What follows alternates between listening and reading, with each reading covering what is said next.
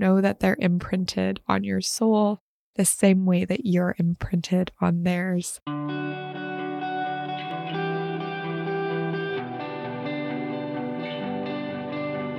Ever wonder what your animals are trying to tell you? How to decipher those looks, barks, meows, and interesting behaviors? Join me as I share numerous animal communication encounters and some bizarre unfoldings. Jump into unique stories that will open your mind to the depths in which the animals that share our world are looking to connect.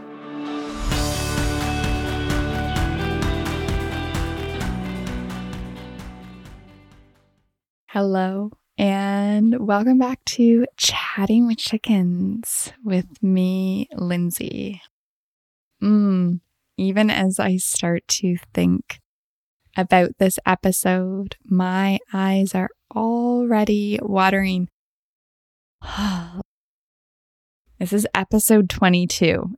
I know that this episode's going to be a tearjerker, but I was hoping if I waited this long, by the time I've gotten to this episode, I'd be able to hold it together. So we'll see how this goes. But the beautiful Heather, who does all my editing and publishing and wonderful things with Twisted Sperm Media, little plug in there, she might have her work cut out today for some editing.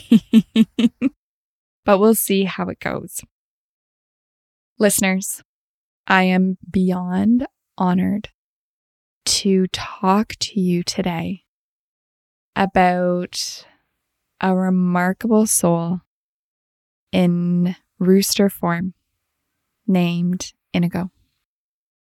He's named after one of the characters on The Princess Bride. I say Inigo. I think my partner says Inigo. He knows the movie better than I do. I love the name Indigo. Some people call him Indigo. And so whether it's Inigo or Inigo, depends where you put the emphasis.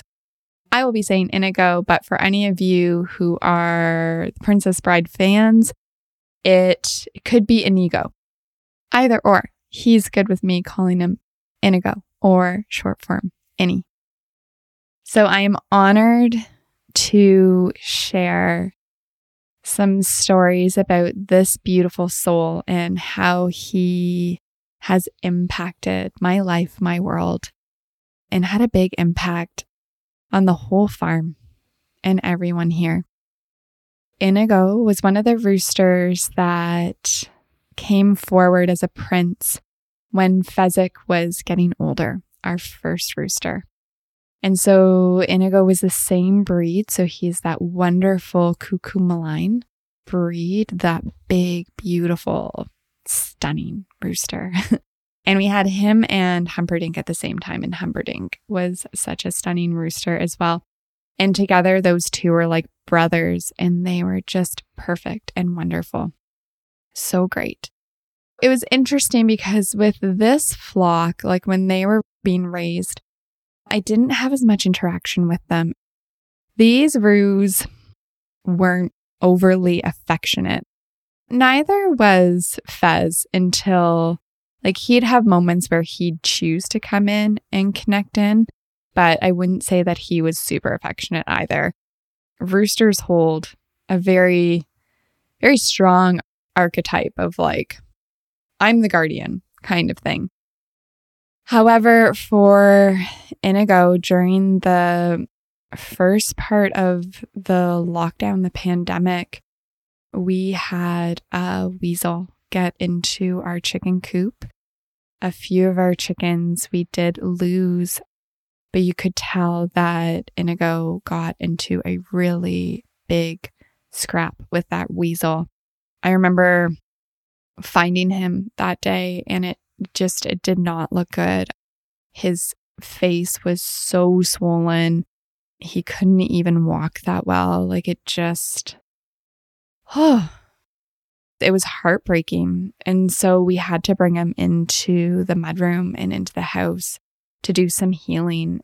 I would sit with him every single day, do sessions when he needed it, direct energy when he needed it. But his face was so swollen and he wasn't eating and he wasn't drinking. And I remember sitting there and just intuitively connecting in. Both Alex and I did not think that this rooster would be making it through this. It's so hard, right? Especially like in its nature, it's what happens. So many animals eat chickens, unfortunately, but that's part of our world, right? Those animals need to eat too, but it's heartbreaking. And so I remember sitting and I'm like, what can I do for the soul? And I could feel that there was something that I'd be able to bring in that just could help switch some things around. And so I sat in meditation and just waited to receive like that message of what it would be. And what came forward was baby food. Out of all things, baby food. For those of you who have chickens, chickens love fruit. They love sweet things. My chickens love strawberries, blueberries, bananas, pomegranates. They do like some vegetables too, but they really go for the sweet stuff. And then the other thing that came into my mind too is if we get that sweet stuff into him, he's also going to be getting some sugar, which might help get things moving. Believe it or not, he turned around so quickly once we introduced baby food into his, I guess you could say, diet, but the only thing he would eat. And it was wonderful because he could actually drink it. And he had a desire to drink it. And at that point in time, like his face was still super swollen, but he at least would take some of that in. And we started within 3 days, just noticing some really cool turnarounds. And we're like, okay, awesome. This guy's going to make it. His recovery was still a significant one. I think he was in our mudroom for potentially 2 or 3 months after that. And it was interesting because chickens and roosters are social animals. And so once he started getting better, he came into the house. He had to come into the house. And we'd even let him in the house before then while we're like hanging out.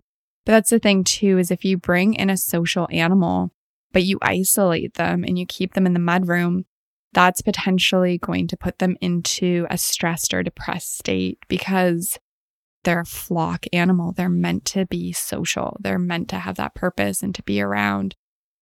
It was so cool because he bonded with, it was so funny. I remember the animals when he first started coming in because he was the first lived with us, chicken or rooster. We had some chickens come in where maybe it was like a day or two needing some tending, needing some care, and then they go back out.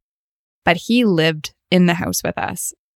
I remember the cat at first because he's just so big. The cat's Finn's like, okay. He just knew there's no way he could even try anything with him. But while he was mending, I have the most beautiful pictures and I'll share them on my Instagram with this post. Walt would lay with him. Finn would lay with him. Raz would lay with him. All the animals while he was going through this healing journey spent time with, like, Walt was glued to this soul.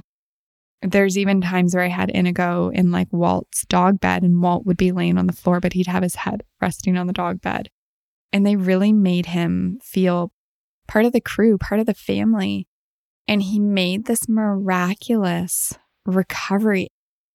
I feel once he healed from this, he was even stronger than he was before.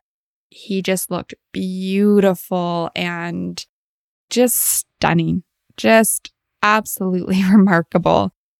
Yeah. And so he started perching on things, but we were able to integrate him back into the flock, which is something you're not always able to do with roosters. It's really hard because roosters are so protective and territorial that sometimes when you take a rooster out, they won't let them integrate back into the flock.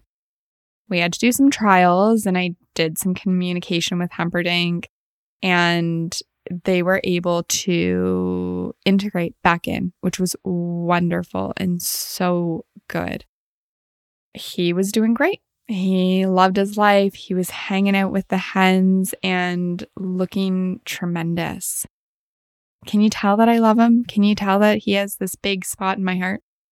And so after that, unfortunately, the next year in July, because it was right before my first workshop, it was the day before the Animal Connections workshop at the farm. He got into a fight with a falcon because the falcon was going after the hens. Oh, and it was a situation where, once again, I just didn't know if he was going to make it. We were able to do this beautiful observation and connection with him during the workshop because he was isolating himself. When an animal starts isolating themselves, there's a lot you have to consider. There's a lot going on there when it comes to that stage. And so there was this one part that we were in the shed to observe and do a session for him, and he was isolating himself. And Humperdinck actually moved him very gently, not aggressively, which is like, for everyone there too, this was magic. This is when you see an animal acting out of character, connecting into something higher. Humperdinck was so gentle and moved Inigo out of where he was hiding to come out to connect with us to do a session for him. There was just a lot that was going on there. And we were able to connect in with them, and I did a session for him, and it was really great. But I didn't know if he was going to make it. Like, he looked rough. He was having a hard time walking, and we ended up moving him back into the mudroom and into the house. Any of you who are listening to this that have animals, even if you don't have animals, I'm sure you understand this. It's such a weight to carry at times when it comes to the decision to help an animal transition or not.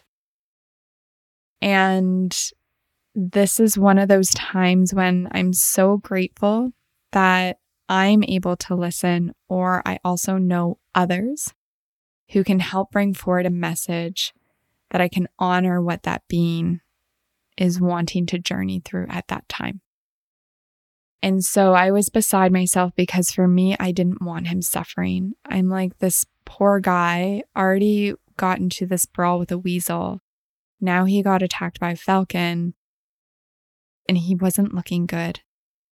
My beautiful friend Allison had come up for a visit, and she connected in, and she just was like, don't go today.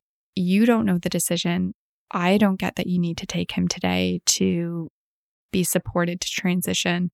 Just wait and he'll tell you. I'm like, okay, I'll wait. I waited and waited, and he started to get better and better. I had to actually rig up because he ended up getting injured through his hips and through his leg. And so I ended up having to rig up. I used this really massive flower pot, and then I put a bed sheet in it, and I cut holes for his legs because he was laying down too much because it was uncomfortable for him to stand. And so this was a way that we could get the weight off of the legs, and he could kind of stand and kind of just do some therapy, which is tremendous.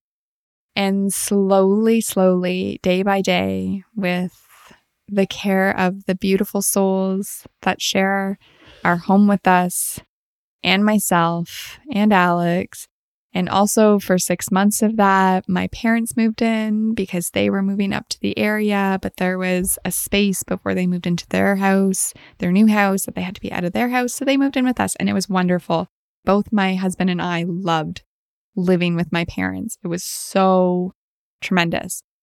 But I think he also gave my mom a lot to do. My mom really bonded with Innie and took such great care of him. And we weren't able to ever transition him back into the coop fully. We would let the ladies come in and hang out with him in the mudroom, and he would have like supervised time outside with the hens. And the hens was so wonderful. The hens just loved this rooster. Like they would all flock around him because he was so great.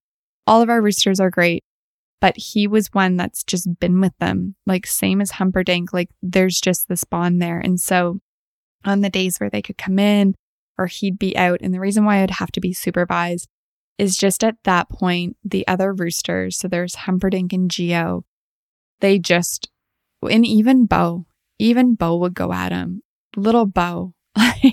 But little Bo wasn't little Bo, right? We all know this from that episode. Little Bo is more than little Bo. It was pretty clear that the roosters weren't going to integrate him back into the space. And so he became a house rooster with outdoor access and outdoor visits with the hens, but he had his flock inside, which was really, really, really cool. He even journeyed to the yoga studio a few times. He became so super friendly. He was used to being picked up. He loved under his wings being pet and massaged, his crop being like pet and massaged. And I would massage his legs quite a bit while he was recouping too. And so he got quite spoiled and really, really, really loved it. But during this time, I formed a bond with a rooster that just changed my heart. He is and was just such a special soul. And I'll never, ever, ever forget him. Like he just, every day you'd wake up and you'd be like, "Hi, Annie." And he'd chat back with you. He'd hang out with us. He literally was this rooster that really experienced some things that not all roosters get to experience. And yeah, within that was some hardship and some healing and some difficult times. But like he bonded with dogs and a cat and some humans, and he got to live a pretty sweet life inside. But during that process, we became best friends. And here come the tears. It just was such a profound relationship. When it comes to his transitioning, it was on our 10-year wedding anniversary. I had gotten home from work and it was a beautiful day. It was a beautiful, beautiful day. I was going to clean out the mudroom and I had Innie outside and I looked at Bo and I was like, "Leave him alone. Just let him have some time outside while I'm in here cleaning the mudroom." And the ladies were around him and he was pecking at the grass and he was having just such a beautiful day. And I just had this feeling of just him needing to be outside longer. So I talked to Alex and was like, "Hey, do you mind if we eat dinner outside tonight? I just feel like Inigo's really enjoying his time out here." We never do that. I don't think I've ever asked Alex to just sit on our lawn chairs and eat outside. And so we did. And we said happy anniversary to each other. And we were outside for probably an hour and a half. And then in that moment, he had a heart attack, which is a common way for chickens to transition. And it was really, really quick. It was really, really quick. And it was really sad, but it was also really peaceful and really beautiful and on a really, really special day. And it was a beautiful way for him to transition. He made the decision. I didn't have to. All I did was listen and show up. But that was the day that one of my best friends transitioned from physical form into a spiritual presence. And I can still feel his presence on our farm. I feel him, and this was even brought forward by another beautiful intuitive soul at one of my workshops, that he's just sitting on top of our barn. And he's just this beautiful protector for the land and the animals here and us in our space. And that he's just always with us. And I believe that through and through. Just such a magnificent, wonderful, radiant soul that I was honored to spend time with and to journey with in rooster form. All right. So from my heart to yours, thank you for taking time to listen and connect in and maybe shed some emotions over a really, really sacred and special soul that I think everybody deserves to know about. And there were a lot of people that were sad when he passed because he touched a lot of different people's hearts and souls. He was an extremely beautiful being. I know I don't have to tell you to do this, but give your crew some love. For any of you who have some crew that's transitioned, feel their essence, feel their energy around you. Know that they're imprinted on your soul the same way that you're imprinted on theirs.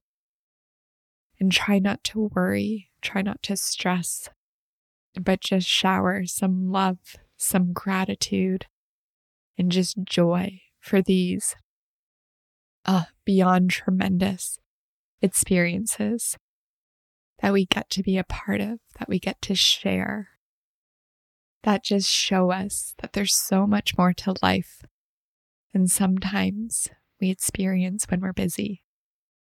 So to all the divine and sacred souls out there, thank you for showing up for us. Thank you for being part of our path and giving us these memories that we'll never forget. Have a beautiful day, listeners.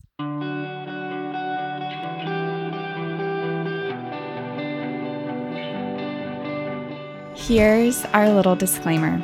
Please know that these animal connections are coming in through my beliefs and filters. They're coming in through my consciousness. That they are not a diagnosis, or are they applicable to all animals. More simply put, these stories are meant to inspire individuals to dive deeper into the relationships with the animals in their world and all that they have to share with them.